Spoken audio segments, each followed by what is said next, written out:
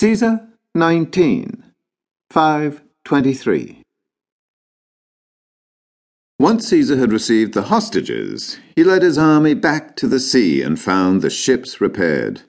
After launching these, because he had a large number of prisoners and some of the ships had been lost in the storm, he determined to make 2 sailings. So it happened that out of so many ships and so many voyages, neither in this nor in the previous year were any ships missing which conveyed soldiers. But very few of the ships that came back empty from the continent made it. There had been 60 that Libanius had special built, and very few of these reached their destination. Almost all the rest were driven back, and when Caesar had waited for them for some time in vain, lest he should miss the voyage by the season of the year, given that the equinox was at hand, he, of necessity, stowed his soldiers all the more closely, and a great calm coming on, after he had weighed anchor at the beginning of the 2nd watch, he reached land at dawn and brought in all the ships safely.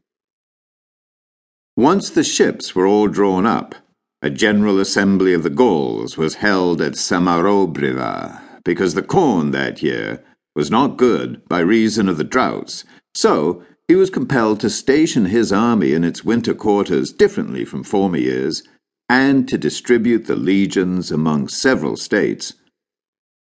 One of them he gave to C. Fabius, his lieutenant, to be marched into the territories of the Morini, a second to Q. Cicero into those of the Nervi, a third to L. Roscius into those of the Esui, and a fourth he ordered to winter with T. Labienus amongst the Remi in the confines of the Treviri.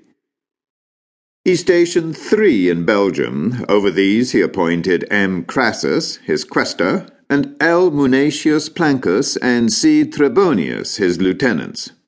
1 legion, which he had raised last on the other side of the Po, and 5 cohorts, he sent amongst the Uberones, the greatest portion of whom lie between the Meuse and the Rhine, and who were under the government of Ambiorix and Cativolcus. He ordered Q. Titurius Sabinus and L. Oronculius Cotta, his lieutenants, to take command of these soldiers. The legions being distributed in this manner, he thought he could most easily remedy the scarcity of corn, and yet the winter quarters of all these legions, except that which he had given to L. Roscius, to be led into the most peaceful and tranquil neighborhood, were within a circuit of 100 miles. He himself, in the meanwhile, until he had stationed the legions and knew that several winter quarters were fortified, determined to stay in Gaul.